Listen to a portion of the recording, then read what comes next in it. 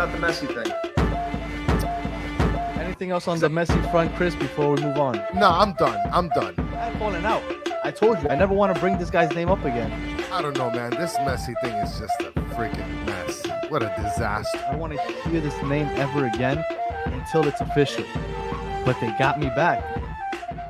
No question about it. I am ready to get hurt again. Chris, the Herons are back. Welcome, everybody, to episode number 71 of the Battered Herons podcast. I am your host, Daniel Granada, and alongside me, as always, is Mr. KBD. How are you doing, sir?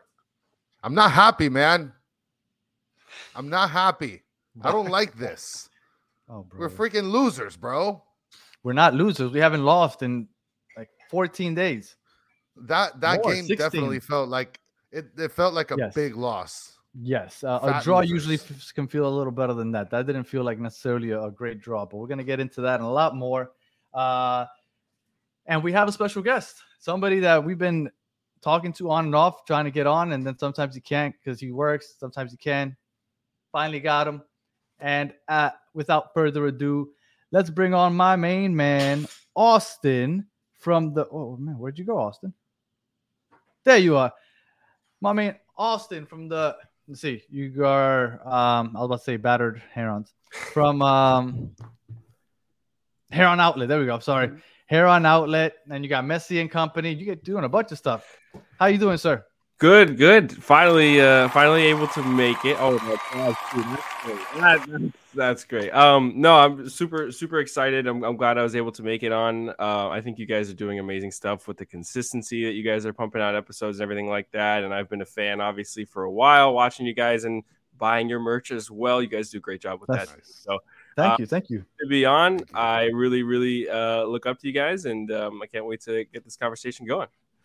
Yeah, man, you're one of the OGs of people that, at least me personally, that I was following with Inter Miami. So I've been following you for a while, and I had a question before we get started. Sure. Obviously, you're in the post-game press conferences and all that other stuff, and it's all fun and dandy up until now. But what is one? Has it looked different since the Messi announcement? And if it hasn't, what are you expecting in the coming week or two? Oh no, it's looked different, Danny. It's already looked different. Okay. Yeah. I was talking with Chris before the show, with the Tata Martino introductory press conference before he was even the coach, when he was just being named the coach. That training day was just insane. I mean, there was a barricade there. They had metal detectors as well, and also wristbands for entry. That was never a thing. It was kind of just, you show up, you say what's up to the comms team, and you walk into the park and you watch training, and then you sit back over and go to the press room, and then you do the press conference, blah, blah, blah. With Tata Martino there, it was like, 7 news cameras, 50 people outside, and going into the press conference. I mean, there was a 2-hour wait that we had to go through sitting in the press conference room, completely full after the access to training. Yeah. So it was a 9:30. It was like a 9:15 to 9:30 access. And then the press conference wasn't until 11:30 that Thursday. And so there's, a ton of press just waiting in the press room. All the news channel cameras are lined up. It's the most, I've never even seen one at a training before. Maybe once or twice. There was like 7 or 8. And I'm sure for Higuain, there must have been some, right? Some, but by the time he was falling off, nobody was interested in the team. Nobody was interested in covering the team. Not Channel 7, not Channel 4. Like, none of the local channels were really interested in covering the team when they weren't doing well. When it got to the playoffs, sure. But after that, or before that, and after that, it was almost nothing. So it's been a crazy turnaround. I didn't get to go today, but I can imagine what that was like. I know Michelle Kaufman, alluded to it a little bit, and so I won't be able to metal detectors. Yeah, no, it's nuts. And I guess it makes sense. The coverage is going to be at an all-time high, but the fact that it wasn't like this, I guess when Phil Neville was first introduced is a little bit crazy, but he also didn't have a marquee signing like, Messi. So it was a little different. But yeah, there is a huge change, and I'm actually expecting it to be elevated to a whole other level, come the unveil. Well, I'm expecting the same. I know. Like we were talking about those 2 games, July 1st and July 4th, the last 2 normal games you'll ever see at Drive Pink Stadium, because if everything goes according to plan, Messi should be opening up Freedom Park So Drive Pink Stadium from July 4th on will never be the same. So the only thing that I could think of that Driving Stadium will host a normal match is, at least under the Inter Miami organization, is the second team. Like, other than that, Okay. you're not going to get what we used to have. You're not going to get 11, 12,000 people, getting to parking whenever you want, walking in and having freedom. Like, that's gone. For anybody who wants that kind of freedom again at an Inter Miami game, that's completely gone. You'll get it for a second team game.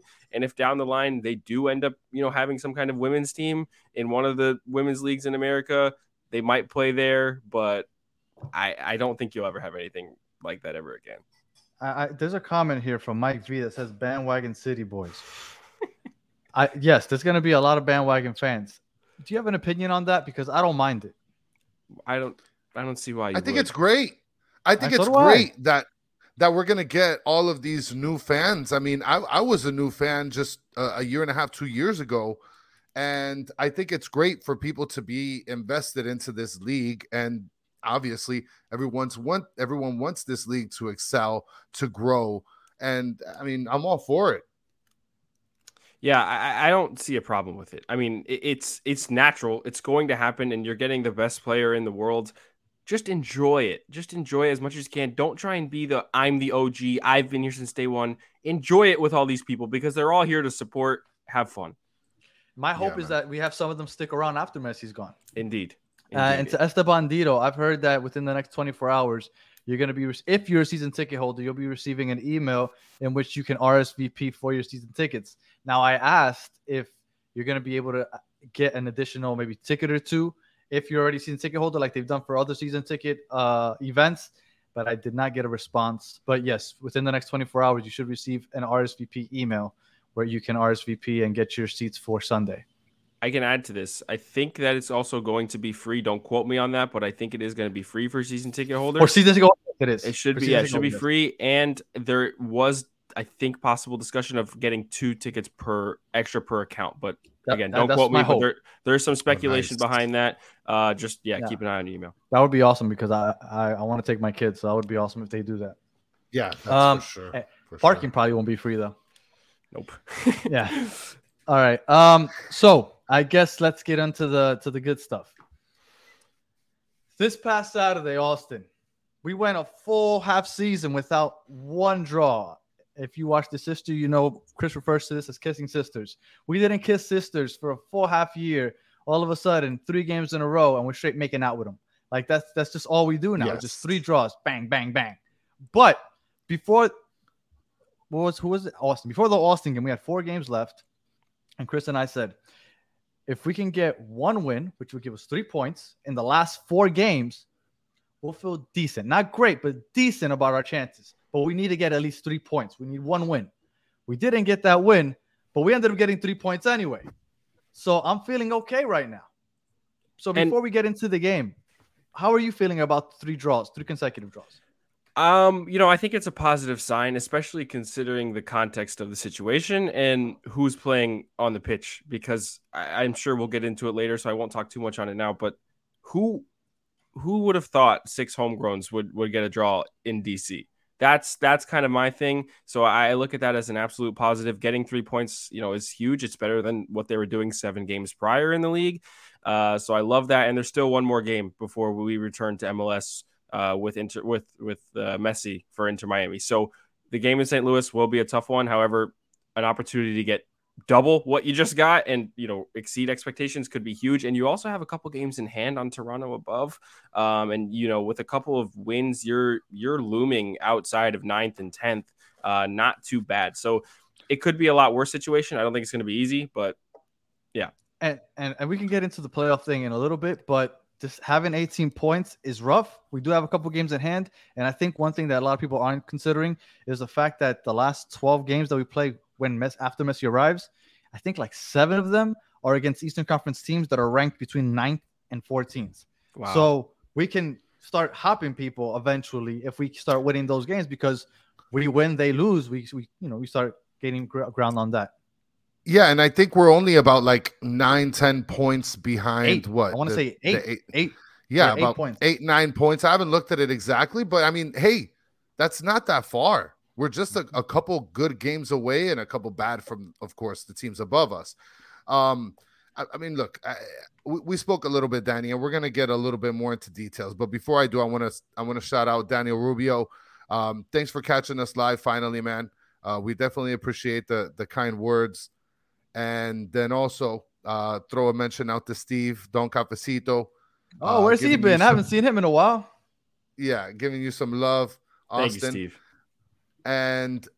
But I want to talk a little bit about the game. So here we have, right, the starting lineup was, I think it was, all right, so we got Calendar, we got the defenders, Allen, Kristoff, and Frey.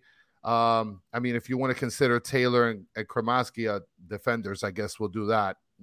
They're mostly midfielders or whatever. They were the wing backs. Yeah, I mean, left mid-wing. Yeah, no, he moved. After yeah, Stefanelli went down. Yeah. Exactly, yeah. And then so we had Arroyo and Ruiz, Pizarro over on the left. We had Stefanelli over on the right, and then Joseph Martinez starting up top.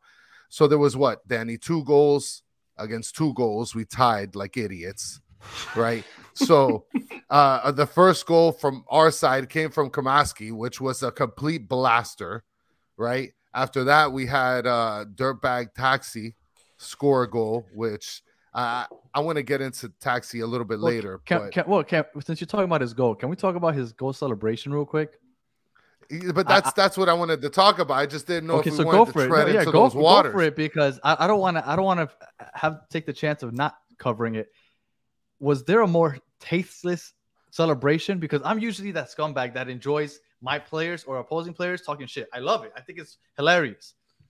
But when you are mocking somebody for complaining that you used racial slurs against them, and you admitted it, and you just said that you didn't understand what it meant, whether we believe that or not, which I don't.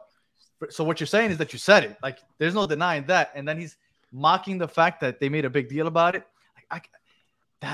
That is another level of despicable to me. Yeah, man. And that really pissed me. And they're on the field. I usually don't get pissed off by a player, but that really it ticked me off. It was, come on, man. Not to mention. First, let me get your thoughts on Austin, because I'm about to take over for 2-3 minutes after that. I'm excited to hear. But let me just say this. Not only is it the lowest of the low, this guy tied at home. It was a tying goal at home, and he's doing all of that. That for me was the cherry on top. I will let you go on about how tasteless it actually was, because I had my thoughts on it last year, and I did a whole Twitter thread on it when it happened, and it was just a despicable situation, and I don't understand how he's still in the league. It doesn't make any sense to me, because the MLS investigation said, "Oh, we're not telling you that it's not true, but we can't do much about it because we don't have any recording. Sorry." Which is just insane to me, but I'm just going to let it go. I mean, if Yedlin was there, Mabika was there, or Damian Lowe was there, can you imagine the difference if those 3 guys were there? I mean, for sure. Ian Frey did I thought Ian Frey was giving it to him, though. He absolutely was, and that was 100% with that backing. But I thought it was extremely sad, tasteless, low, and the fact that he did it with a tying goal at home to a bottom team in MLS is just even more sad. So, F that guy. And PM, just so you know, we're talking about Taxi Funtas dirtbag face. He's the striker for DC United, which also had some controversial conduct last year. The issue that I have is, so last year he was it was a slap on the wrist for him. And this year, right, you anticipate that this matchup is going to be a little testy. But I felt just like what Danny said, it was very shameful. The celebration that he had, super uncalled for.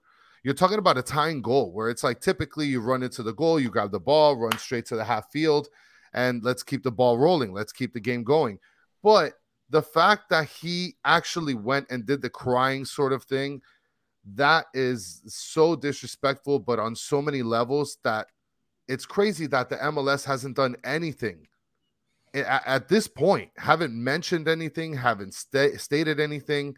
And the fact that he did that and MLS hasn't even said a word, That to me is the highest. Well, because what he did this past game isn't necessarily breaking the rules or anything. It's just poor taste. No, it isn't. And people probably listening are probably like, wow, these guys are a bunch of crybabies. It's not that serious. And you're probably right. Maybe it isn't that serious. I just think that what it's based on, I think, was the tasteless part, right? Because not only is it an accusation, he said he did it. He just said that he didn't understand.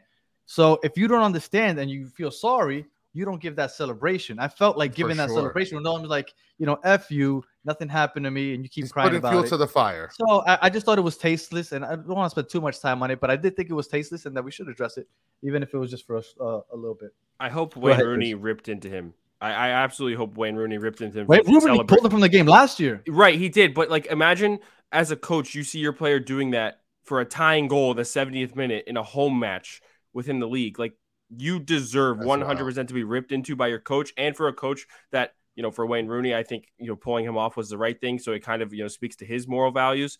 I hope he absolutely just ripped into him and destroyed him. But who knows how that organization is going right now. Yeah, that's another deal. So he ties it up. After that, we have Noah Allen. Finally, our boy Danny. They freed him, and he ended up slamming a banger from a set piece, by the way. I guess it wasn't on purpose. If you want to call it that. I mean, I'll give him all the credit in the world, but it had a little bit of curl into that thing, Chicken Wang. I mean, come on, man. Yeah, somebody was supposed to put their foot on it, but I mean, it worked out. But you can't tell me that was a shot. And then you had the final goal, which was, what was it? I think it was like Benteke. No, it wasn't Benteke. It was like the crazy part about the second goal that DC United scored. Mm-hmm. It was, I think it was from the 2 substitutions. You had Ruan that came in, crossed it over to the other guy who was a substitution, who just basically slid right into the goal. And yeah, Danny, that was the first time he touched the ball. He had just come into the game. Yeah, that was. So, I mean, there's the game. There was your starting lineup. But how many games have we given up goals that way, where everybody kind of crashes to the front of the post and leaves the back post open? And it's just, I feel like that's been the MO all season long. Those back post goals where it's like they're completely unmarked and it's just an easy little tap-in goal. And it's really frustrating. There was an opposing team manager, I believe it was Chicago. I think it was Ezra Hendrickson at the time, who came out and said so MLS and Apple TV used to have they used to have where you had to speak with the opposing team manager, the away team manager first, and then you speak with the home team.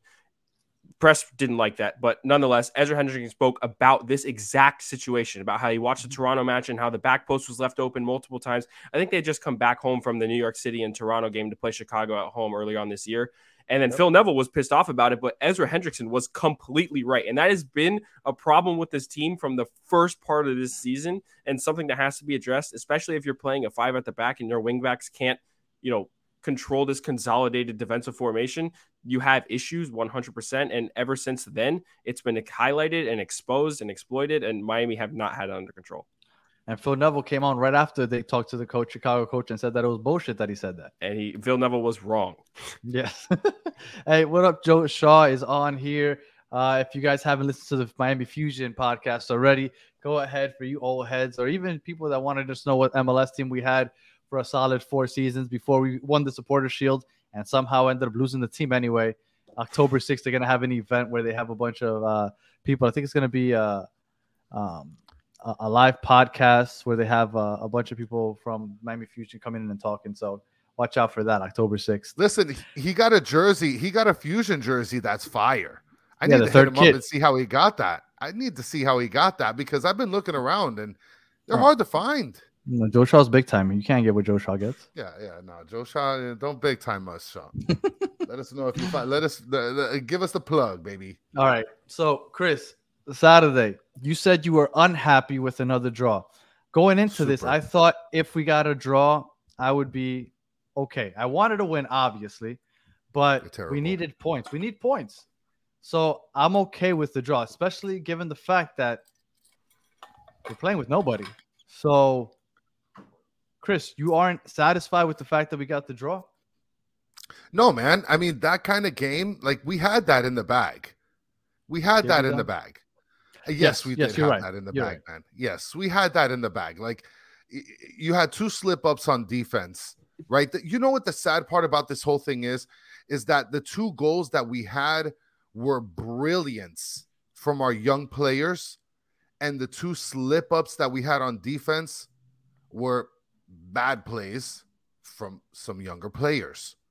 Now, I mean, one of them could be debatable on whether it was Kristoff or not, but for the most part, we're talking about a really great performance by some of the young players that would have been better if we had the win.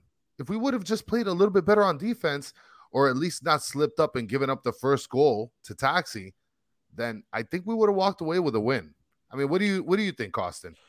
I don't have a necessarily differing opinion, but I don't think that Miami deserved a win in this one. Like, I don't think that they played well enough to deserve a win. Drake Callender stood on his head. I think that's really going. Like, I mean, always. like always, right? But this was 7 saves. Like, he had 3 and 4, and there'll be some really good ones, but he had 7 saves in this one, and I can count. He had 9 shots on target, which is a lot to give up. And I think there was a lot of times where they were breaking through in space, in stride, with the ball at their feet, going towards the 18, where Drake had to come out and make a play. And if it wasn't for him, I think the scoreline could have been a lot worse. I'm so happy for the young kids to come out and score those spectacular goals. But it just reminds me of like those first 2 games in the season. No more relying on individual brilliance to get lucky and get a result. Like, it's not successful. It's not sustainable. If Drake Callender is having to do this and you're waiting for a free kick goal from your 18-year-old left back and a curling shot from the top of the 18 to get a draw, especially, I mean, it was away from home, so I'll give him some credit, but I think the defense has to step up. And I think the biggest problem for me is where the lines are playing in terms of their positioning, but the space between each other. The midfield line and the defensive line, there's way too much space for any opposing team to get in between. And that's where everything starts to transition terribly for Miami, because the other team gets in transition and you're playing catch up the entire time. And that's where the biggest issue is. What do you think, Danny? What kind of stuff are you going to start spewing out of here? Much like Austin said, I didn't think we deserved to win. I thought it was heartbreaking that we took the lead twice and we let them get back in, right? Because when you get a draw, it's a back and forth. You get the draw, it's whatever. But we felt like we took the lead, they tied, and then we took the lead again. At that point, it's like almost the 70th minute. You're like, okay, let's hold on for 20 minutes, park the bus, as they say, and let's just go home with this W. We need these 3 points. And to give up the lead that quickly, I think it was less than 10 minutes later, it was really brutal. But if you tell me before the game that we end up with the draw, I'm happy. So I'm happy. I'm good. Looking back overall, we got the 3 points that we wanted in the last 4 games. Now, hopefully we can get a result against St. Louis. But overall, I'm happy. And then when you take into account the fact that we're doing this with a bare bones team, like, I understand that everybody's really hyped about the kids, and we're going to talk about them in a second. But when the season started, what was our starting 11? Or maybe not our starting 11, but players that we were counting. No, I'll tell you because I literally saved that just in case for your clown question that you just have right now. I saved it because I have images of it. So our starting 11 was Martinez up top, Pizarro and Stefanelli out on the sides. You had midfield. Wait, hold on. Is that Mota, Gregory? No. Wait, I'm sorry. Jeez Louise. Well, don't worry about it. I'll go off of memory. So McVeigh is no longer with us. Negri, no longer with us. Yedlin, at the moment, not with us. Mota, not with us. Gregory, not with us. Stefanelli played for 20 minutes. Who else am I forgetting? Coco. Coco is not with us. That's 7 players that we were supposed to count on that aren't on the field right now. And then you add to the fact that we shipped off Bryce Duke. We shipped off Lassiter. There's a starting lineup. This team has gone through a crazy transformation, and it's been such a slow turnaround that we haven't even realized that this is like a brand new team we're looking at. But it's happened in such a slow process that I didn't even realize. We're looking at a completely different team right now, and that's without Messi and Busquets and Alba joining the team. We're talking about right now, before those acquisitions. We're looking at a completely different team. And I don't want to say that it's worse or not for the better, but I mean, it's a bunch of young kids. So I understand why they went on the losing streak. Oh, no, I take that back. I don't understand that. But I understand why everybody's satisfied that now we're playing a little better and drawing instead of losing, because it is progress, because we played like crap and there's been a large turnover. So I think these 3 draws, although I think Austin could have been a win, and I thought that yesterday should have been a win, or I'm sorry, Saturday, I'm looking at it as 3 positive results. So I am not necessarily upset about it like your dumbasses.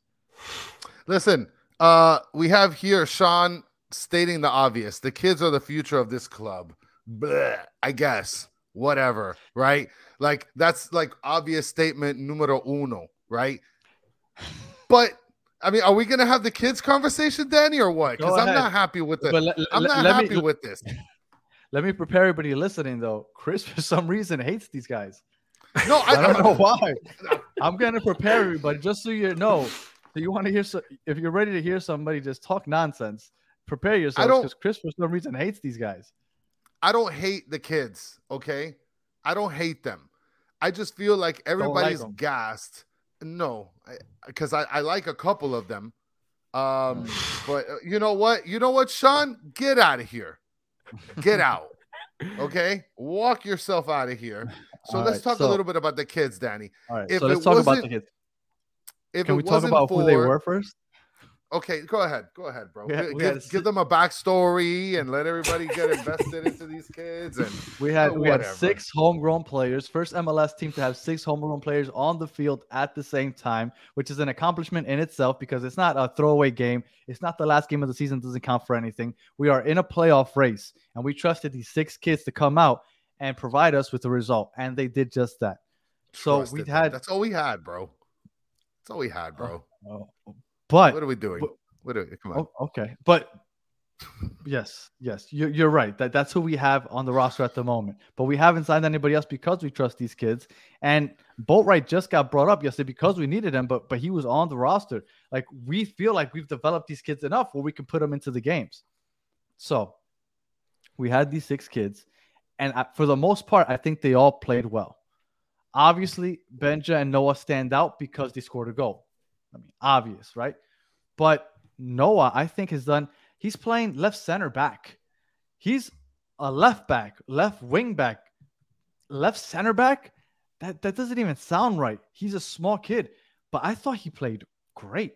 When Christoph would drop off and press on somebody down the right flank, Noah wouldn't help him out. He would drop back to cover in the center where Christoph just left open. Like, I thought that he was playing. I'm not going to say he was playing the greatest center back of all time, but for somebody that's 18, 19 years old, I thought he was doing a great job. I think the mental game is there, and he's just going to get better. So I love what I saw out of Noah. Benja has always looked good. I thought he looked better than he did the week before playing right wing back. Boatwright, Chris, I know hates, but I thought Boatwright did a good job defensively. As soon as he came on, he looked good. And I'm going to go on and on. I don't want to keep boring anybody to death, but I thought that the kids looked great. David Ruiz is aggressive. I love the way he kind of gets in people's faces. Ian Frey, I think, is the best of the bunch. So, Austin, I'll let you say your piece before Chris kind of just fills us with crap. Yeah, it's hard to pick out the best. I will say that. I've been thinking about that for a while. I don't know. I think Ian Frey has the highest ceiling, in my opinion. I think with all of his technical ability on the ball and what he does as a defender has been really good. I think he got a little sloppy towards the end of the game there, but yeah, I could agree with Sean here. I think Frey could have a European move really, really quickly and early on in his career. Noah, in my opinion, had the best game of all of the young kids that game. Yeah. I do agree with Danny on that. I think his positional awareness at the back has improved massively since we first saw him get brought onto the team. And to play in the center back role has been outstanding. He bodies people. He gets in the way of the ball. He cuts out passing lanes. He does really, really, really well. His recovery is good. He does not give up. He did not have a worldy game, but for an 18-year-old kid playing next to, an older aging center back that you have to cover for, and you're going up with the wing back. So there's a lot of space on both sides of you. 100%. It was great. This is something I want to address, though. Benjamin Kremeshki started that game as a right wing back, and there was I hate that Miami have done this year after year after year. It doesn't matter who the coach is, who's in the front office. Lewis Morgan, your best creator, was dropped down to a wingback role. Yep. Same thing happened with Robert Taylor. He wasn't necessarily your best creator, but he was a creator on offense at the time. Dropped down to a wingback role. Bryce Duke, same thing. Chris McVay moved out from center back to left back, even though he had a little experience there, but he was a center back, brought in as a center back. And now when Benja was put there, I was not necessarily livid because I don't care that much, but I like to see him that he's on the pitch, but he should be playing number 10. I had a conversation with the old high school teammate literally hours before the game about Benja, and I said, this guy is in number 10. He wants to score goals. That's what he did in the academy. He was creating plays and scoring goals, and he's even talked about that that's what he wants to do. And to reduce him to that role, I think is outrageous. But as soon as he moves up the pitch, you can see why I believe this. Before we get to Chris, real quick on the Benja front, would you agree that the reason that they're moving him around is because Inter Miami plans on always having a DP for a number 10? So they know Benja has no future at 10 with the club. So they need him to get comfortable playing other positions and eventually find a home somewhere else because they know he has potential. They just need to find somewhere to play him from now on. I think that if that is the case, and it most likely is in a la Bryce Duke trade, I think it would be beneficial for Benja to start looking and obviously wait for Messi. Enjoy Messi while he's here. He's an Argentinian American, but he deserves to be playing forward at 18 years old.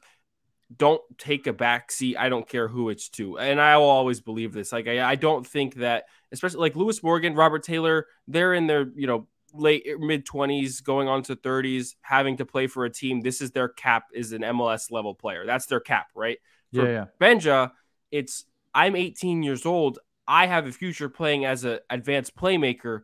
I need to play as an advanced playmaker. I don't want people and scouts to see me as a right wing back. I don't want the Argentinian national team or the U.S. men's national team, wherever he ends up choosing, to see me as a wing back or as an 8 or as an 6, wherever he ends up playing.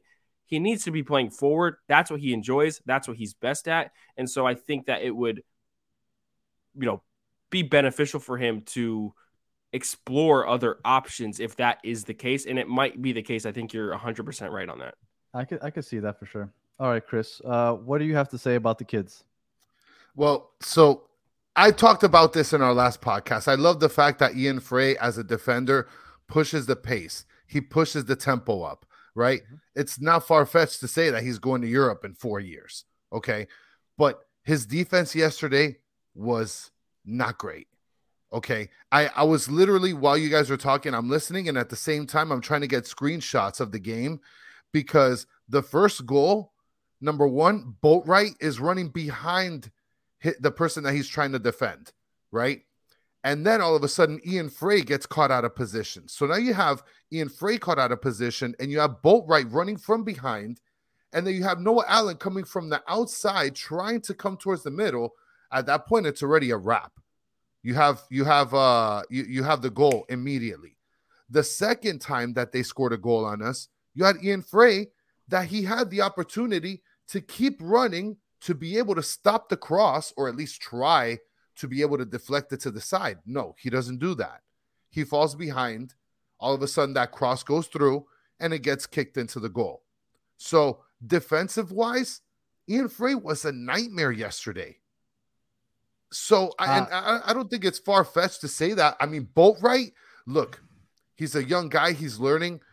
And I don't know what it is with this whole Neville crap ever since Phil Neville got fired. But we're talking about Harvey Neville has experience playing way more than Boatwright. He pushes the pace more. And let me tell you, offensively, Boatwright, he looked kind of sexy. I'm not going to lie. Okay. He's so 17. That's one thing that, yeah. But let me tell you, Neville's kind of sexy too in a Neville way. Okay. He pushes the pace. He runs back on defense. Why are we putting Boatwright in? What are we doing? What's the whole point in that? I'm going to give you what I think, and then I'll let Austin tell you what really happened, because Austin's in the know. I just speculate. What my speculation is, Boatwright is 17 and probably has a future with this team. I would assume Harry Neville's gone after this season. I can't imagine that they're going to keep him on after everything that's happened with his father. Like, he probably doesn't even want to be here anymore. Do I know that? No, again, pure speculation. But I would assume he's ready to move on. He heard the fans complaining. He knows that Chris is the only fan he has. So he is ready to move on somewhere else. So the team, I think, when they look at the young guys that they want on the field, trying to help and get experience, they're going to use the kids that are going to be here for the long term. And I don't think Harvey Neville is that guy in their mind. Again, pure speculation, but I think that could have been what played into the fact that Boatwright got into the game instead of Harry Neville. Harvey. Okay. Harvey. Yeah. I respect the name. Okay. Respect it. With some fucking respect. I think it's a tough one because, I also see the value in Harvey Neville as a player. In MLS, at least. I'm not sure exactly outside of that where, he caps his career off, but I see the value in it. But I also see the value in, Javi Morales being the interim coach and having dealt with the academy, playing his academy players. Like, that's where I think that comes from.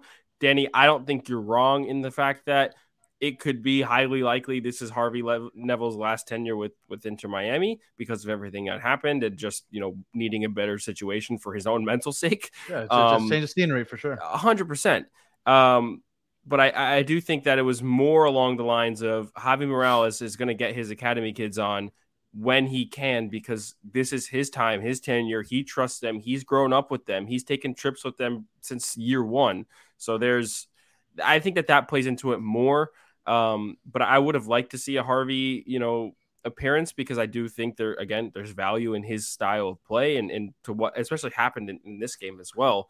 But I don't know if he's choosing not to play. That's a little crazy. Yeah, I don't think so either. But Chris and I have both on this show for months been saying we like Harvey. Yeah, we think that he looks like I'm not saying he's the best thing I've ever seen. I want him starting for a championship team, but I think if he didn't have Neville on his back, people would be talking about him like they talk about David Ruiz and how they talk about Noah Allen and these kids that show promise. Like, oh, this kid has potential, and I think they would be talking like that about Harvey if it wasn't for the fact that Neville was across the back. Yeah, no, I agree, and I've talked about it a ton with Ian and Alex on the Heron Outlet about how we rate Harvey Neville as an MLS caliber player, and he doesn't deserve the kind of bashing that he was getting for being Phil Neville's son. Like, it just didn't make sense. You change the name on the back, as you said, Danny, and it's a whole different conversation that we're having. So it's a little bit of an unfortunate situation, but good news for him. Still super young, has options to explore, and I think that it'll do him better to go ahead and explore those at the end of the year. And I think that Miami as an organization will probably give him that same respect, especially with Beckham still being up there. So, Chris, you want to hate on any other kids? It's a crazy sentence. Listen, I just feel like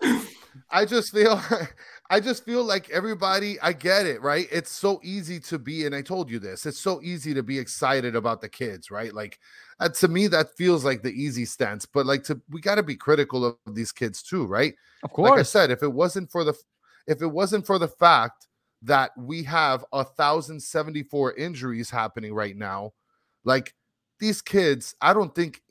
Listen, Miller is on Olympic duties or whatever, on World Cup duties. Gold Cup. If it wasn't for him being Gold Cup duties, if it wasn't for that, he wouldn't be playing. Frey, right? If it wasn't for the fact that, you're saying. But now that they got eliminated last night in the Gold Cup game, there's a chance that Frey still starts even after Miller comes back, whether it be next to him and 3 in the back, or if they go 4 in the back. Frey might take his starting job because Frey has played that well. Like, I understand what you're saying, that without the injuries, the young guys don't get the opportunities. But I think that's why everybody's so excited about it. No matter for whatever reason they got their opportunities, they got it and they've excelled. Like, for example, Drake Callender. Nobody thought that he was going to be what he is. But because Nick Marsden was out, he got his chance. And look at him now. We had Joe Shaw. Joe Shaw's a Dallas fan. But he knows Drake Callender's top 5 in the league. Like, yes, I understand that the academy players only get opportunities in certain circumstances, but I felt like they made the most out of those. The only one that probably out of those 6 that played yesterday that hasn't yet is Boatwright, because we've only seen him 2 or 3 times this season. But I think that for the most part, the kids have performed well. I hope I'm not being disrespectful by referring to as kids, but Well, and before we move on to the next topic here, I just want to bring up 2 screenshots that I took. Right, here's the first one before the goal. Right, Oh God. At this point, look at where Boatwright is. That guy's a million miles away from the person he's supposed to defend. Okay, I don't even know where Boatwright is. Boatwright is right behind the guy with the ball.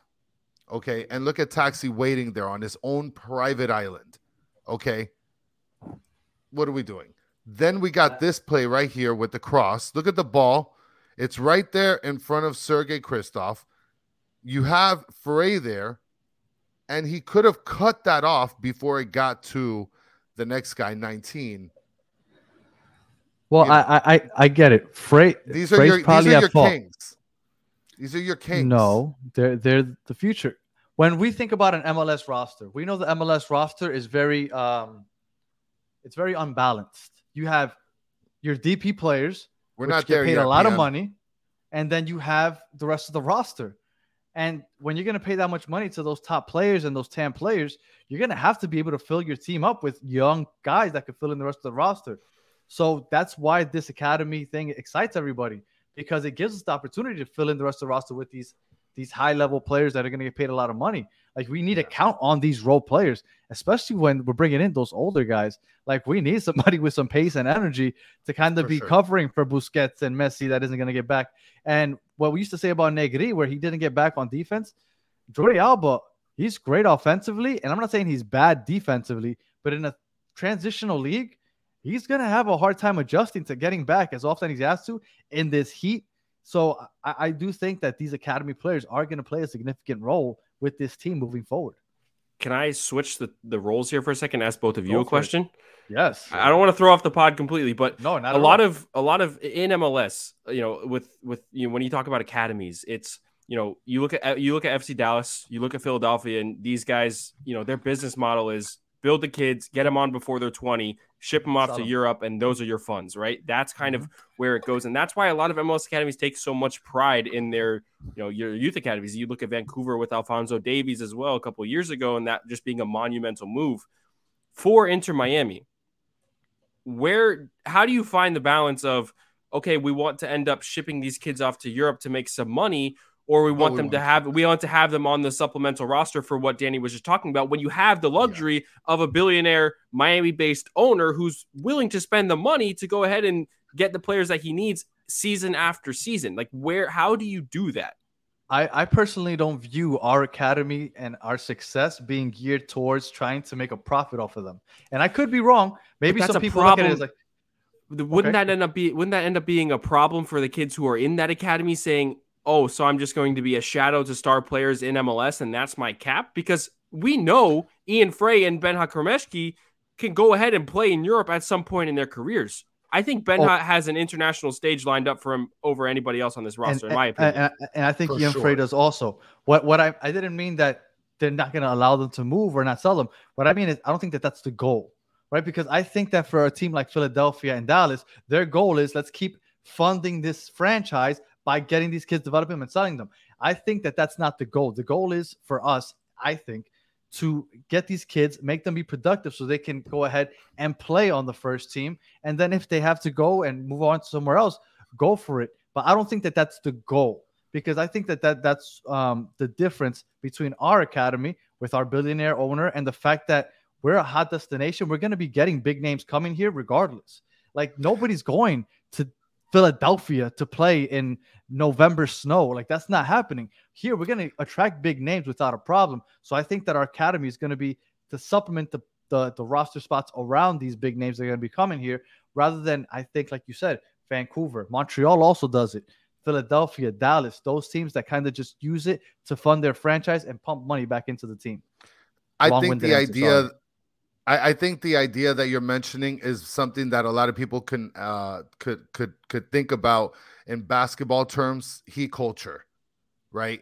Build these guys up from low, right? Have them play and ball for your team, and then when they hit big, you get them out for big money. And with that big money, you bring in bigger guys or whatever the case is. So I think that that's kind of what you're saying, Danny. And somewhat of a similar fashion like the Heat do, you know? It's more like, I mean, for me, you're kind of then putting yourself in a position, okay, where you need to hold them a little bit longer because we need value on the roster, because a lot of MLS, structure is you need to have the best value for your money, and that's how you end up being successful. Like usually the top spender in MLS is not winning the league. It just doesn't, it doesn't normally happen that way. Unless you're LAFC, of course, but they struggled in a final against Philly, who was not spending a lot of money. So those are the complete opposites. Those are polar opposites. The Philly model and the LA model. Yeah, and Miami might be able to find a way to fit in between that, and I think that would be great.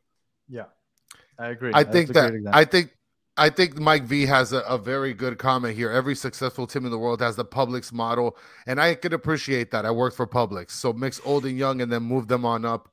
Or move them on. That is perfect, and I loved it. And by the way, when you get a Christmas tree at Publix, tip the guy helping you with the Christmas tree, please. Okay. So keeping on with the kids, right? What are we gonna do with the kids when the GOAT arrives? That's the better question, right? Because the GOAT's coming with some other goaties, right? What are we gonna do, Danny? What's the plan here? Oh, you're going me first? Well, I think Noah Allen's going to benefit from being a backup to somebody like Jordi Alba. I think that's going to be great for his growth. He's going to get playing time. So I think that's great. But I do think Noah Allen losing his starting job. I think Ian Frey keeps it, but I think David Ruiz is going to lose his starting job. I think Benja with Stefanelli going down, Benja's going to keep playing. Boatwright, I don't think he's going to see the field very much longer. And I know I'm forgetting somebody else, but I do think that a lot of them are going to go back into, onto the bench, basically backup roles. But I think that they're going to benefit from it. And I think they're going to come in as subs. But I think this is all positives. I understand that it's going to suck for a lot of people when they see that everybody's been hyping up these homegrown players and all of a sudden they go from playing 90 minutes to not playing at all. So I get it. But remember, like, they're not in their early 20s. A lot of these kids are literally not even 20 yet. Like, I think that they're well suited for the future, and I think that they're going to learn a lot from the players coming in, and I'm excited for it. But I do think that they're going to lose a lot of playing time. Austin, what do you think? Yeah, I think it also depends on a lot of what Tata Martino wants to do, because, he was asked about the academy and he said that, that's the staple of the club and he wants to keep it up. The young kids, it's a promising thing. But depending on the formation he plays and exactly this, who he wants to bring in as substitutes, because these guys aren't going to go 90 minutes every single game.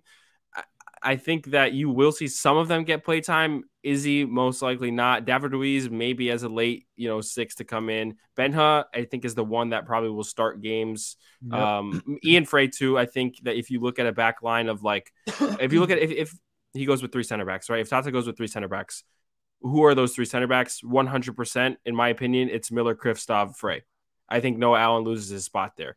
It's Miller, Kristoff, Frey. You'll have Jordi Alba, of course, DeAndre Yedlin, of course, as the wingbacks, Arroyo and Busquets as a pivot. And then going forward, those 3 spots are just wide open other than Messi, because I don't know if it's going to be Campana and Joseph. I don't know if it's going to be Benja. I don't know if it's going to be Stefanelli if he's healthy. I think with Sean's comment here, I think that you need Arroyo because Frey has an ability to get lost, and you also don't want somebody who wants to be on the ball a little too much with Busquets in the field. Frey loves being on the ball when he was playing CDM. He loved it. And I think you need somebody like a Gregory that is okay staying back and helping out the defense. Arroyo, which, by the way, and Arroyo's fast. Yeah, and Sean just mentions 31-year-old Arroyo and 34 Boosie, no speed. I mean, we're not talking about Ian Frey is not exactly a cheetah either, right? Like, I mean, he's fast, but he's not that fast, right? I mean, he's just pretty good. And by the way, just so I can, give some context here and talking about the kids in the last game, I don't think that Frey plays bad consistently. I feel like last game was an anomaly for him. It was, yes, Danny. You can put all the faces you want. No, I'm not backpedaling. I'm just offering a little bit of cushion. You came with still images and everything. Get out of my face. That last game was a disaster for him. He had a lot of good plays also, though. He had good plays and he had bad plays, and we tied. You had good, you had bad, and you suck. How about that? Chris, do you think that the kids are going to get some playing time once Messi shows up? Listen, I think that the right kids are going to get the playing time. I think Frey's going to get Ascona is the one time. I keep forgetting to bring up. I'm sorry. Which, by the way, Ascona is like a secret beast to me. Like, I don't understand why he doesn't play often, but I guess because his competition is pretty thick. Ruiz is somebody that it's really not shameful because he's going to be losing his time to Busquets, but it sucks to see him not be able to get time because he does deserve it. He busts his ass everywhere. Kramashi, that's a man. That's a man body. Yeah, okay, he's getting playing time, no doubt about it. So, I mean, look, the kids are good, man. The kids are good, but Kramaski, Ian Frey, and I hope Noah Allen gets time. Those are the only kids that I see that are going to get time. Everybody else, they're going to have to kick rocks on the bench, unfortunately. I was ready to cook, Lucas. Trust me. I got the recipe down and everything, Baba. This guy Danny's holding me back. This coming Saturday, I think Noah Allen, even when Frey comes back, when Kamal Miller comes back, I still think Noah Allen starts, but I left wing back. I don't think he's going to lose his job until Jordi Alba comes back. I think the Robert Taylor ends up on the bench or playing up top where Stefanelli was supposed to be. But I don't think they keep Robert Taylor at left wing back with Noah being available. Robert Taylor has been the most invisible player of all time. Like, oh my! Does anyone notice him on the field when he plays as in a wing back role? Because I don't. I was going to say not when he plays as not a wing when back. He's a wing back. Yeah, you don't. Yeah. I mean, the impact is like literally, it's zero. It's literally zero. You know what I've noticed because I've wondered the same thing, and he takes his. Well, that's what I was about to say. He does take his defensive assignment very seriously. Sometimes because he hesitates to push up. He's constantly caught in the middle of the field. When you're a wingback, you're expected to push up, and he hesitates, especially if the ball isn't on his side of the field. He'll stay back. So I think that's why he disappears, because he doesn't help out on the offensive end when he's a wingback, because he doesn't want to get caught flat-footed, I guess, because on the transition. So I have noticed the same. I think you lose a lot with Robert Taylor when you play him at wingback. Yeah, I just don't think it makes sense. And by the way, Mike V says that Kramaski is overrated. Listen, Ben Krem, he's a problem. Okay, Ben Krem is a problem. And when they finally put him up and took him away from right wing back, whatever they had him at, is when he started to do better. So, and that's the same thing that I feel about, with Taylor. I feel like when he plays a defensive wing back, whatever, what are we doing? Like, this guy wants to attack. This guy wants to make plays. He's creative. Let's let him be creative. When we're pulling him back, we're holding him back, really. Well, there's going to be an open spot coming up eventually. Come on, Lucas. Come on, Papa. Because Pizarro, I think he's played his final game. Strictly for the fact that because Messi's supposed to arrive supposedly tomorrow, I don't know if that's true, but if he puts pen to paper within the next couple of days, and I would assume before Sunday when he's officially introduced to the fans, you're not going to have Pizarro play Saturday night and then introduce Messi Sunday night because, well, Pizarro has to be long gone before Messi can put pen to paper. So I think that Pizarro has played his last game. You have to. So it's not necessarily that Messi. It's because Messi and Busquets are happening at the same time. You have to get rid of 2 DP spots. Right. So I know you guys. Right. Didn't they already buy down Gregory? So no, maybe we don't know. It's not public information. But when Michelle, MLS is just, it's crazy with this stuff. But MLS or Michelle Kaufman in her article said that it's expected for the club to go ahead and do that when Jordi Alba was announced. We don't know if they went ahead and did that yet.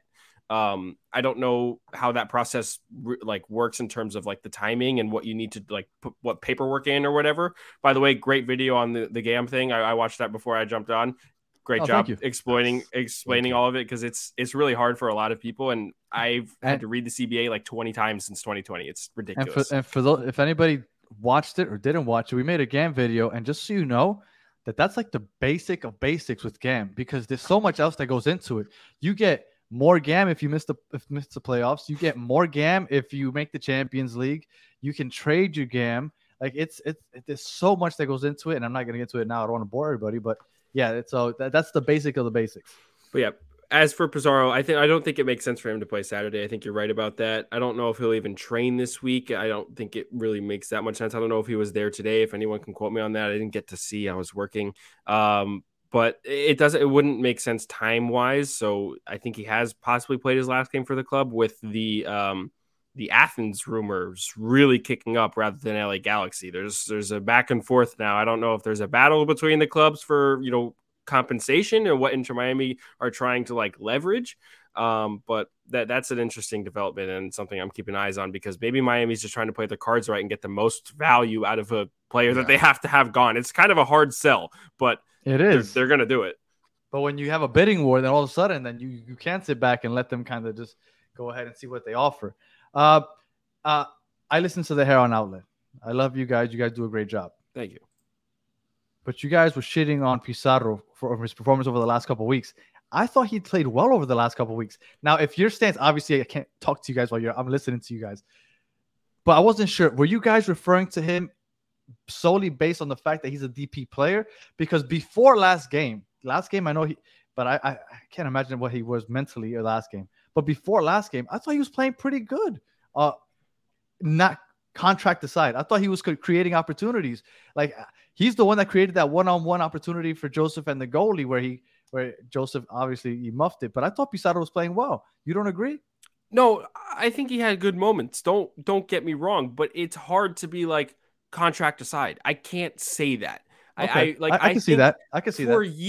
For years, he has been with this club and taken up a spot. We've had to, make moves for him to literally leave the team to open up another spot to make the playoffs, like with Pozuelo coming in. So, like, it's hard to say, like, contract aside. Yeah, it's hard to say contract aside. It's hard to say positive things like that, because that is the bare minimum to set up one Joseph chance. Set up, I mean. But I thought he would look. Personally, I thought that he had the Austin game and the Columbus game. I thought he played very well. I thought he was active. He was creating chances. He was finding people in the attack. He was playing a lot of forward passes. That's what I thought. But I knew that he's not a DP player. No. Before the season started, I was praying that he would go somewhere else. Please, somebody take him. But I knew that they wouldn't, and he is here. So I tried my best to be unbiased when watching him. And I thought to myself, if he was getting paid $500,000, $600,000, or the $651,250, that's the max, I would have been like, I'm okay with this guy playing next to Messi. Once you bring the DP next into it, I would have been. I would have been okay with it. Yes, I mean, maybe those two performances, but watch that. Okay, the DC game, he was atrocious. Like, I think I don't think he thought he was going to be on the team anymore. He was already.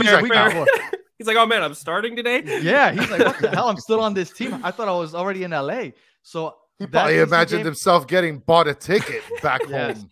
I think he was extremely shocked that he was playing that game on Saturday, because after that interview he gave the game before, I think he was pretty like, that's it, I'm done with this club. Right? He took off the shirt, he gave it to a fan, he like walked around the stadium. That was like his swan songs for whatever reason. So I think he was more surprised than we were to see him on Saturday.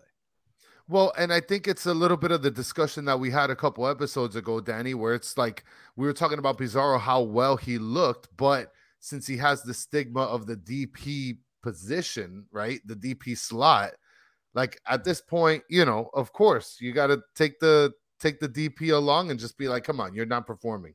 Sucks. Here's a ticket to wherever the hell you want to go. I don't know what Vaca Loca means, which is the guy that runs around with fireworks displays on his back. Zero directional coordination. Now, you know who I see with that description that Mike V just gave? I compare Stefanelli to somebody that runs out there and is just there for the cardio. Like, I've gone out there to play like 6-on-6 indoor, and there's people that are like, yeah, I'm just here for the cardio. I just like to run. I get my steps in. And that's how I see Stefanelli. I see him produce nothing positive, but he's just running around like a madman. So I give him that he's not just, lollygagging, but to me, he does nothing productive. So to that Vaca Loca or whatever he wrote, I see Stefanelli as that guy. He's that cardio guy. But I've never rated Stefanelli. I've never rated Coco Jean.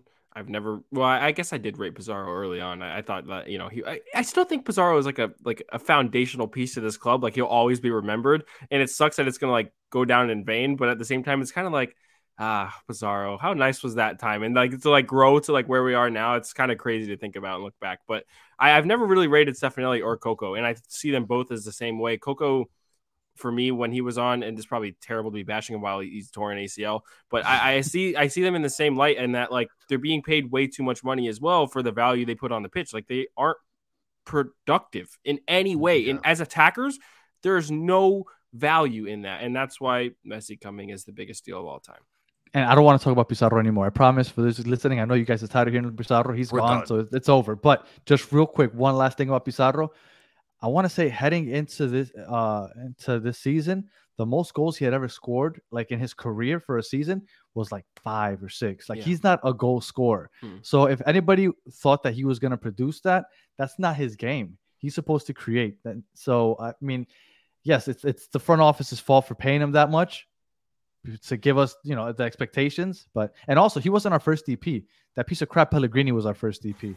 For those of you saying that everybody remembers him as the first DP, he wasn't. He was a first goal, but Pellegrini, which was even worse than the Pizarro signing, was our first official. You DP. paid $16 million for Pizarro though. Yeah, no, he's the biggest mistake. He's the biggest mistake. Okay. Well, no, Pellegrini might be the biggest mistake because the sanctions. yeah, that was rough. All right, so according to, was it Michelle Kaufman that had it first? I don't want to give the wrong person credit. So somebody had it first. I don't know if you guys remember, but Jordi Alba officially a TAM. I know everybody been talking about it, but somebody finally made the official report. I apologize. I don't remember who it was off the top of my head right now, but he's officially going to be a TAM player. We kind of expected that because they don't have any more DP spots, and he's coming in on a discount to play with his boys. Now, I don't know what that means coming next year, because I don't know if he's going to be okay playing for just 1.6 million for the next 2 years after this one. But for now, that's what he's playing for. He's playing for half of that because it's half the season. So like a little under $1 million. What do you think of the Jordi Alba signing, Austin? I mean, it's great for the money that it is. And I think that, I've had a lot of conversations with a lot of the people around the club and about what was going on, especially when Negri was healthy. It was like, why Jordi Alba? Why? Why do we need to bring in a left back when, you have Noah Allen, you have Negri, who's, playing as a starter. I'm not saying he was at like a worldy level either, but he was playing as a starter. You had enough options there. And now with Negri going out, it's like, who the hell is going to be the starter? So Jordi coming in, perfect timing. Unfortunate for Negri, of course, and I really hope him all the best in his recovery. But this is not only like a good value signing for Inter Miami to bring in, Messi and his friends, but it fills a position of need. I'm not going to go out and say like right now that, I guess every single one, Busquets, Messi, and Alba are all filling positions to see. There's no creator. There's no number 6 other than Arroyo and Ruiz, who are too young and inexperienced, and then without the left back. So it fits a position of need really, really, really well. And I think that the value of this signing is one of the best Miami could have. That might be a lot to say, but it could be. Chris, what do you think about Jordi Alba? It's either that or try to get Kieran Gibbs down from the booth, right? I mean, Jordi Alba at this point is like, okay, we'll take you. You're part of the package deal. Unfortunately, it's part of the package deal. But hey, it's like you said, it's filling a space that needs to be filled. I mean, Negri, to me, he was super hot and cold anyway. And then Noah Allen, if he didn't get injured so seriously, I think that Noah Allen could have been a pretty solidified position in the team. Yeah, I think that he would have been a solidified starter because he was the trajectory was upward for him.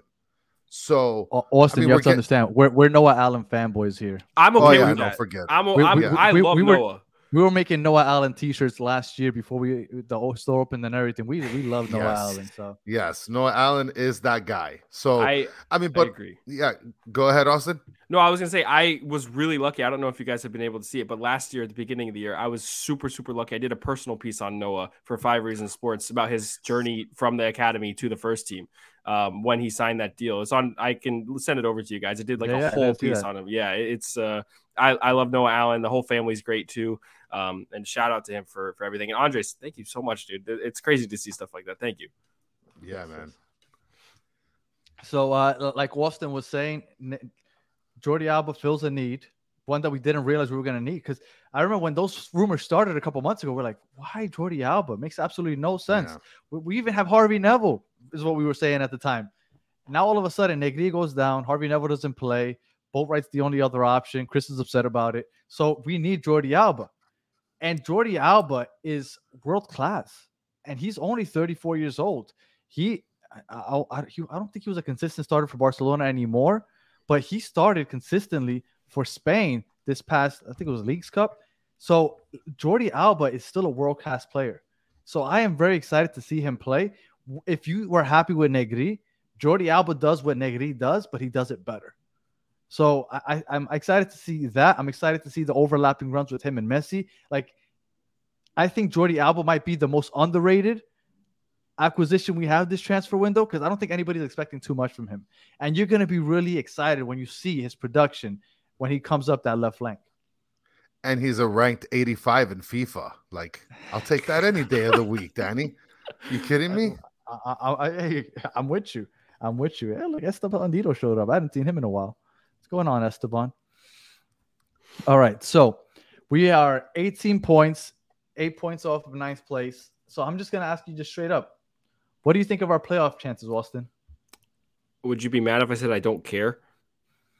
I wouldn't be mad, but I would be disappointed. Well, okay. Here, how about this? Would you trade making the playoffs for winning Leagues Cup and U.S. Open Cup? You don't watch the show very often. I hate the Open Cup and the Leagues Cup. But okay. So can I? Since I have not heard you talk about this, why? What's the goal? He feels like they're little baby MLS cup. Like, yeah, the MLS Cup. Now I know what's going to happen in the chat right now. Should we show him the picture that we have, Danny, or what? So yeah, go ahead, pull it up. So this is how I see the Open Cup and the Leagues Cup. This is what I see. And to me, it doesn't. Personally, I don't care for it. I don't care about La Copa del Rey. I don't care about the FA Cup. Like, I get it because that's what they dangle in front of all the little clubs in those non-parity leagues. It's like, hey, but maybe you can win one of these. You know, these are nice too. So, like, I get it, but I want to win the MLS Cup. So that's what I want. Okay, now, so when it comes, I'm sorry to cut you off just real quick, because I know the chat's going to bring up the Champions League. Yes, that is why I want to win Open Cup or Leagues Cup, because I want to be in the Champions League. That's the ultimate goal for a club here in the United States. So for that reason, yes, go ahead and try to win the Open Cup or the Leagues Cup. But in reality, if I could choose out of the three, I don't care about those other two. I really don't. And my understanding is, historically, Tata doesn't care about them either. Because when he was with Atlanta, he wouldn't put his starting 11 for any of those. Well, Leagues Cup didn't exist at the time, but the Open Cup, he wouldn't take it seriously. You're 2 games away from a Champions League berth in U.S. Open Cup. There's that. Okay. Yeah. So that's why you have to. You have to. Yeah. 100%. Yeah. For Leagues Cup, you have the greatest player of all time debuting. So normally, Danny, I agree with you. Focus on the league, get to the playoffs, because anything can happen. That's how I've always believed with Inter Miami, was that, like, even with Diego Alonso, that Mikey Ambrose goal against FC Cincinnati that put them into the playoffs that year. Mm-hmm. Anything can happen, guys. We're in it's the same thing with the Miami Heat, Florida Panthers this last season. You can get there as long as you get in. Yeah. Right now, I'm almost seeing it as too far gone. Get me in the Champions League, put me on an international stage, and then worry about the league next year. Because is it a fight worth fighting for? Granted, it could be, because you have only 2 games in U.S. Open Cup, and Leagues Cup is going to take place during a break within the league. You have 1 game in August and 1 game in September for Open Cup. So maybe it is something worth fighting for. But in my opinion, the focus should be get into the Champions League, start prepping in the winter, so when you have to play these awfully timed Champions League games, and go from there. I want them to do well. Don't get me wrong. I want them to do well in the league, and if they can make a miraculous run to get into a good playoff standing, great, awesome.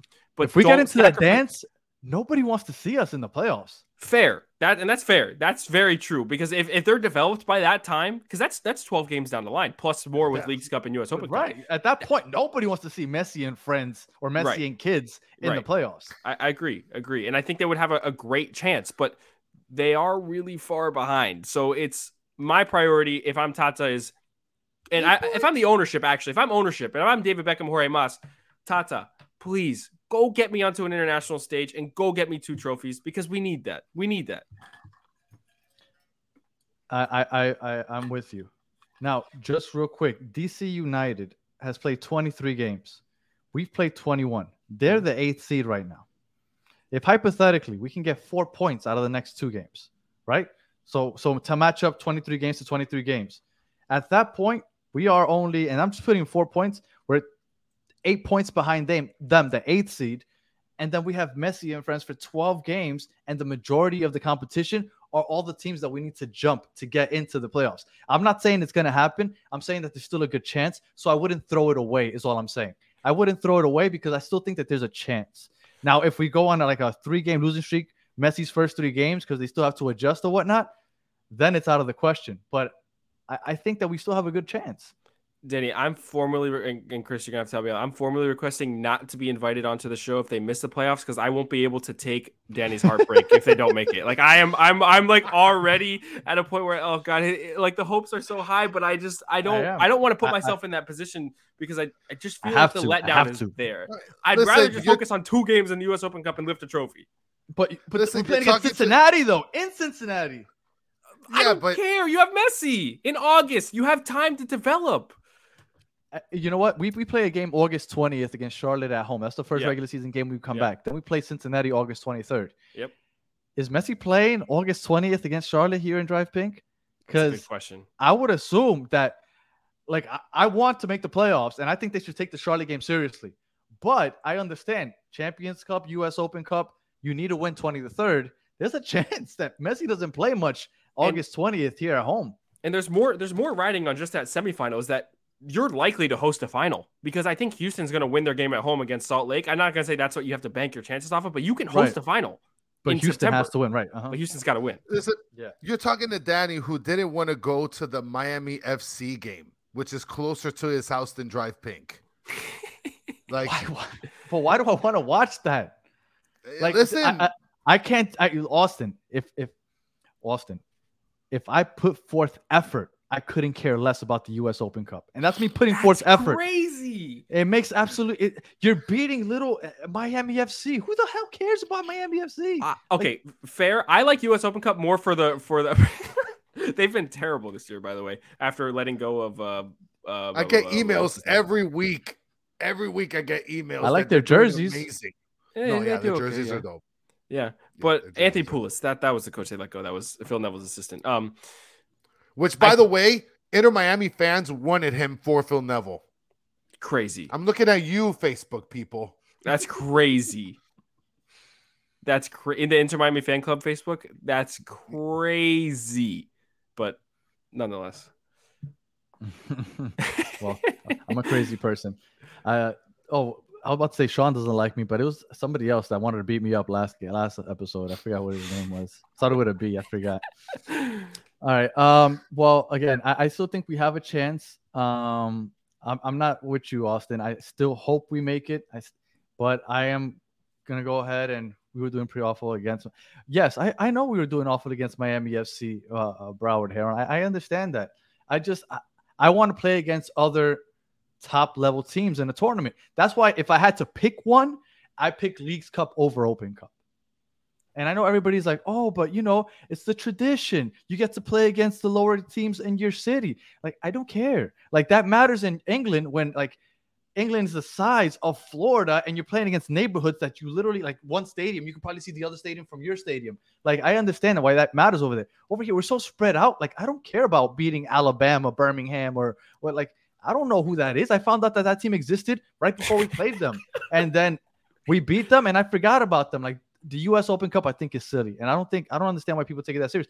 And for the record, our commissioner doesn't seem to take it too seriously either. That's true. I think it's more for the smaller teams. I'm not gonna. I agree, Daniel, that it's more for the smaller teams rather than an MLS club saying like this is the most important competition.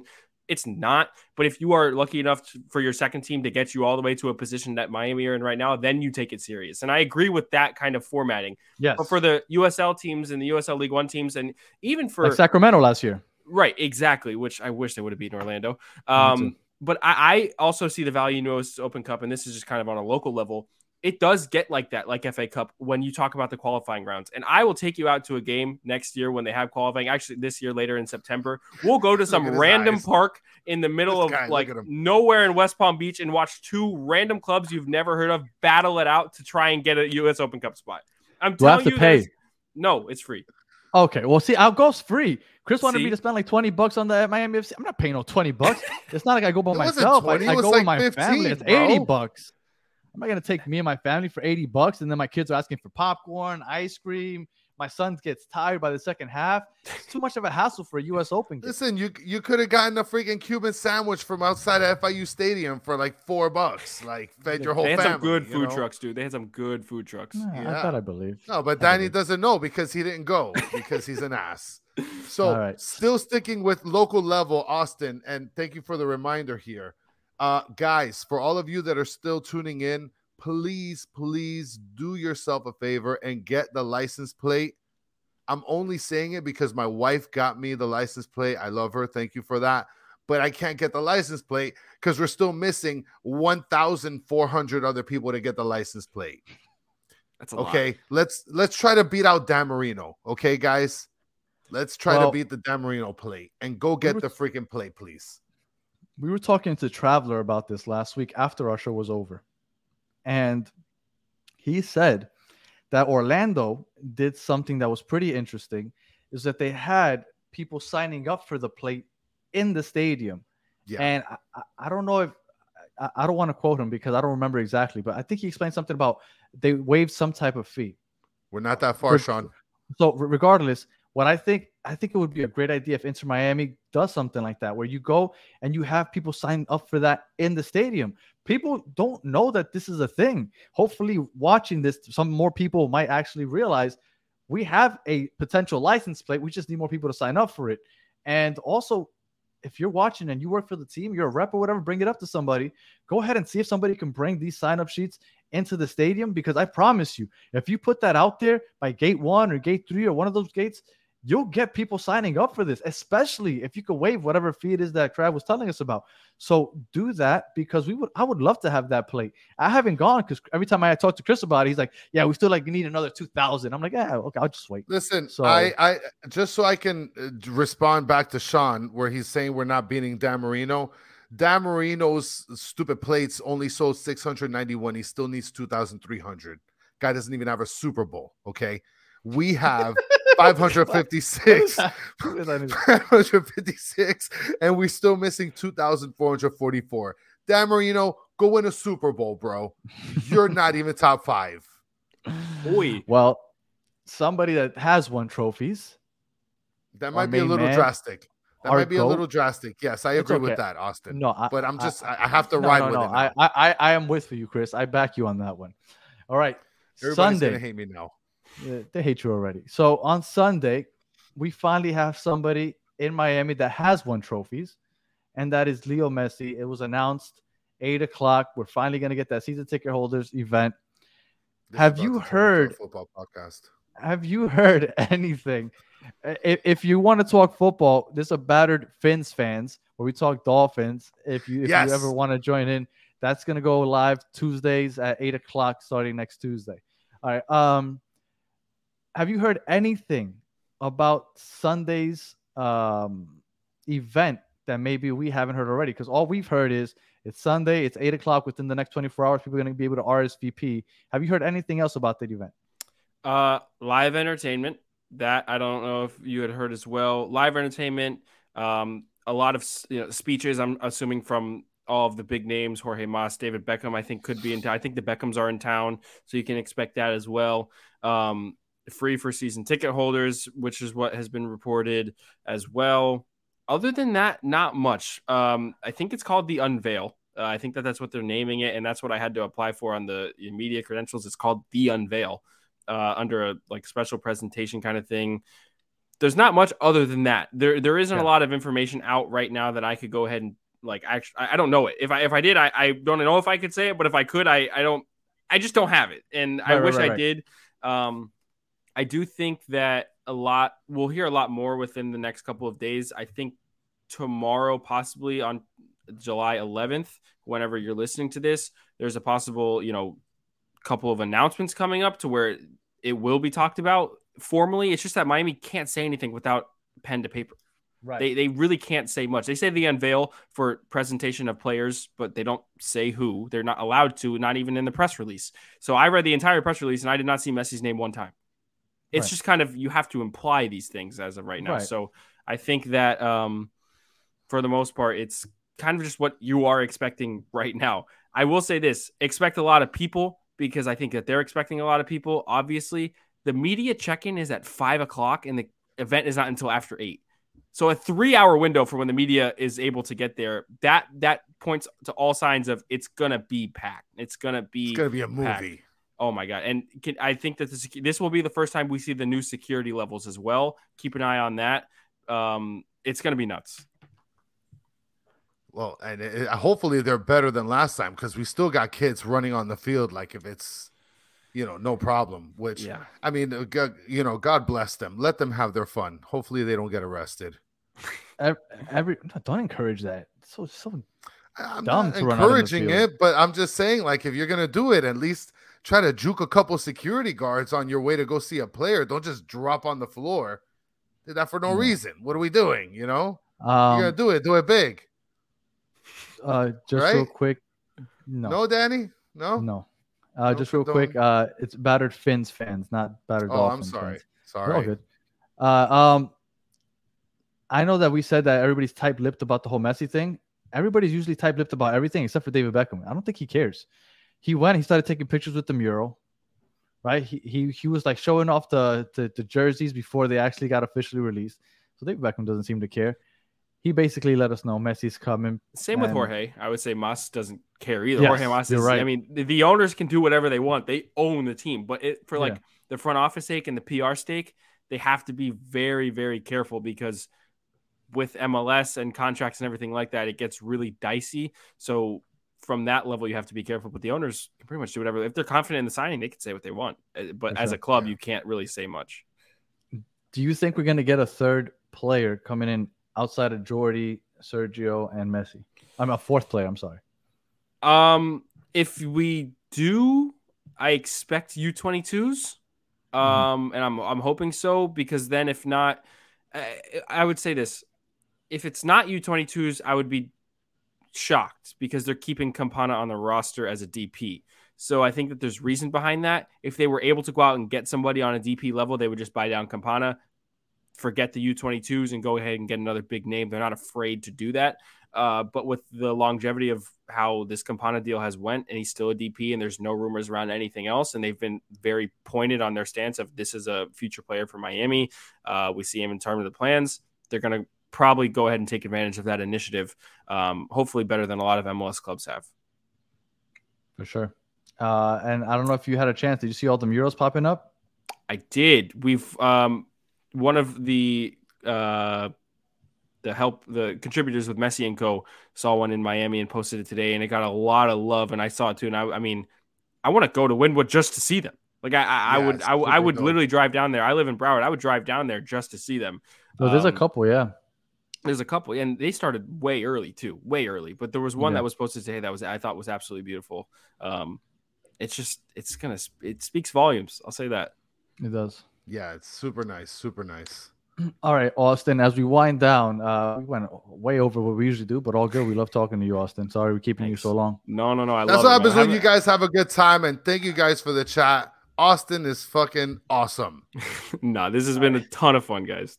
So, Austin, we usually have an episode on Wednesday nights at 9:00 where we preview the coming game, but you won't be with us on Wednesday. So, figure we can get your thoughts on St. Louis today. I guess we'll give our thoughts on Wednesday. I'll just tell you that I think we got a chance. What do you think? I haven't watched a lot of Western teams. That happens every single MLS year. I don't watch the West if I don't have to. Right.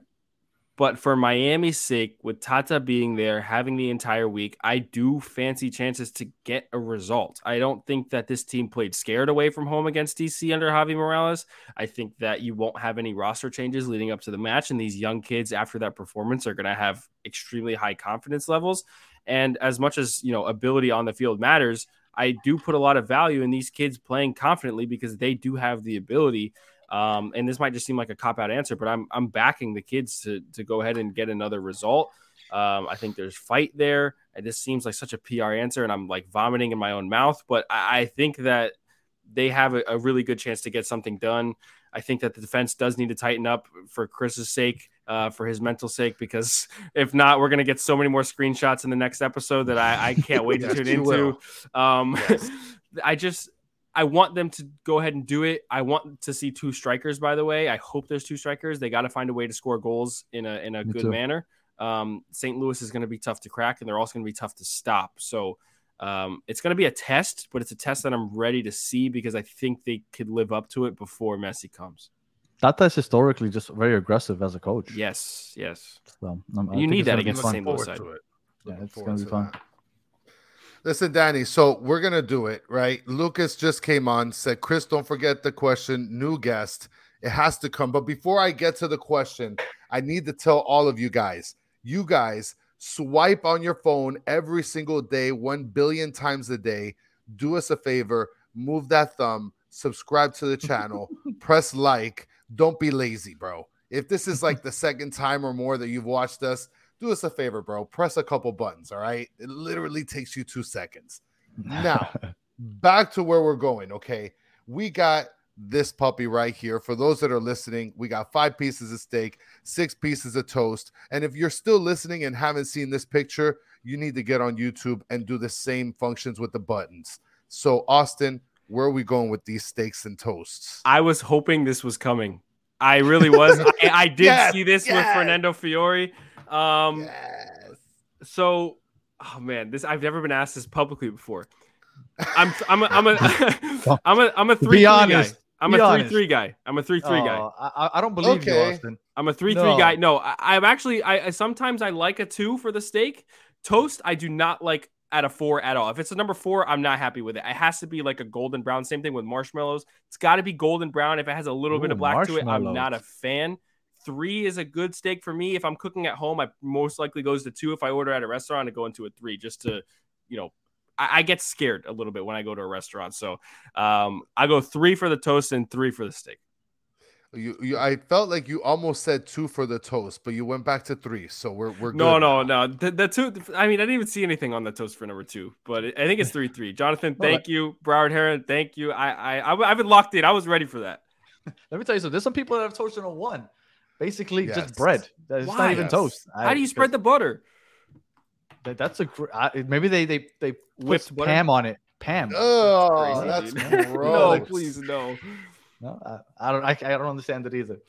All right, well, we've gone way over, but again, when you're having a good time, I just lost track of time. Austin, thank you for joining us. Let everybody know where they can find you. All the million things that you do. Yeah, you can find me on Twitter. Everything's there at Austin Robillard. It's right below just my name. 5 Reasons Sports Network. I've been with them since 2019, doing articles and local soccer coverage. We just started the Messi & Co. podcast. We have English and Spanish versions of it. So if you want to check that out, you can. Obviously, with the Heron Outlet, I've been with them for a couple of years. Ian and Alex are absolutely amazing and have bared with me through this really busy time. So I want to thank them, of course, and give them a shout out. They've been doing an amazing job. I think they're 2 of the most respected reporters in the game. So go ahead and follow the Heron Outlet. They deserve all the love there. And yeah, the Heron Outlet, 5 Reasons Sports, Messi & Co. and my personal Twitter. You'll find everything. And I want to say again, Battered Herons, you guys are doing an outstanding job. The consistency levels are great. I think it's something that a lot of people take for granted. It takes a lot of work to go ahead and do this every single week, multiple times a week. So shout out to you guys. And I am more of a fan than I ever was. And I appreciate everything that you guys do. And I'll be wearing my shirt very, very shortly. I appreciate that. Awesome. And thank you for that shirt. If you guys want, go ahead, batteredfans.com. If you put in Messi10, that's a promo code to get 10% off everything up until Messi's debut. And look at Manchester United. Okay. Lucas is in the chat, man. I have to represent. Okay. I got Old Trafford in the back there. It's a huge thing for me. Look, we're about to go off a tangent, but I need to know, have you ever been to Old Trafford? Because that's a dream of mine. It's a dream of mine too. And I've not even been to Europe. I've only been to Asia. So I need to go to Europe in general. Wow, you went to Asia before Europe. You are not normal, very unique. Yeah, you're a very unique person. Let me tell you, usually it's like Europe and everything else. Yeah, that's interesting. Yeah. All right. Chris, anything for the people? You're an asshole. Thank you. All right. Thank you for that. I appreciate it. As always, I hate you. And If you are listening on audio, thank you for listening all the way to the end. If you are watching on YouTube, thank you for watching all the way to the end. And everybody that's still in the chat, we appreciate you guys. You guys are the best part of this show. And he said 10% off of $150 isn't a lot, bro. That's $15, man. That's $15, bro. You're gonna have 15 more bucks later than you did. That's the shipping. No, that's more than the shipping. Jeez, people are ungrateful, man. Look, right. Sean. If you got a problem with my Marino comments, go ahead and take it to the Battered Fins fans. We'll go ahead and we'll post that up later too. So yeah. So again, thank you everybody for watching, listening, and joining in. And as always, have a good one. We'll catch you guys on Wednesday.